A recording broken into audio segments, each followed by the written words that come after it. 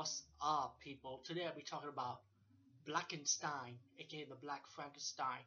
And this is a movie I want to see for a long time, though. You know what I'm saying, people? But with a name like Blackenstein, I think I could hold up for it for a long, long time, right? Well, anyway, if you have Netflix for streaming, you see it for free. And you know what? Maybe somebody from YouTube actually posted it for free. So see this movie for free. What I'm trying to say. Now, check this out. This movie starts out with this woman might visit her old teacher. Her old teacher happens to be Dr. Frankenstein. And she started mentioned that she moved to California to be next to her man who kind of like got his body damaged in the Vietnam War from a landmine explosion. Um, as the movie develops, let's fast forward.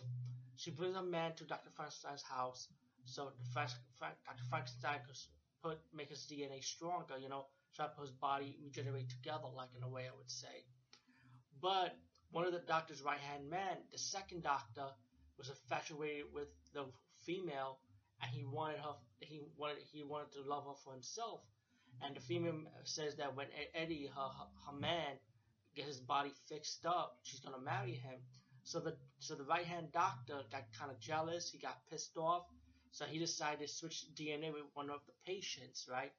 Which caused Blackenstein, Eddie, who's now going to become Frankenstein, the Black Frankenstein, to a rage mode when he gets out. But once he wakes up, he's not going out, going on a rampage, killing people, you know.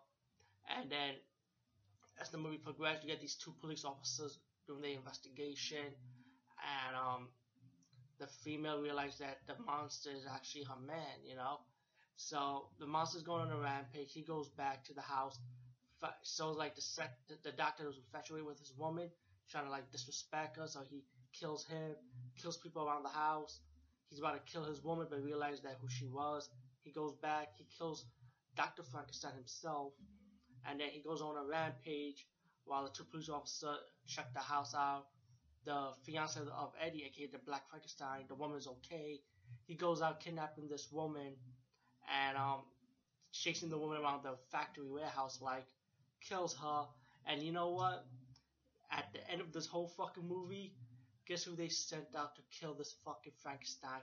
No, not fire and torches, not villagers. No, they sent in two fucking canine dogs, ripping the Black Frankenstein apart in pieces.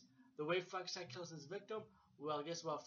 The Black Frankenstein got what he deserves by when the dog do the same thing to him now, and ripping him apart.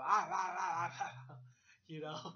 And then the movie just ended it out like that. I was like, shit. And oh, this movie was nothing to be taken seriously. I mean, come on, it's called Blackenstein, people.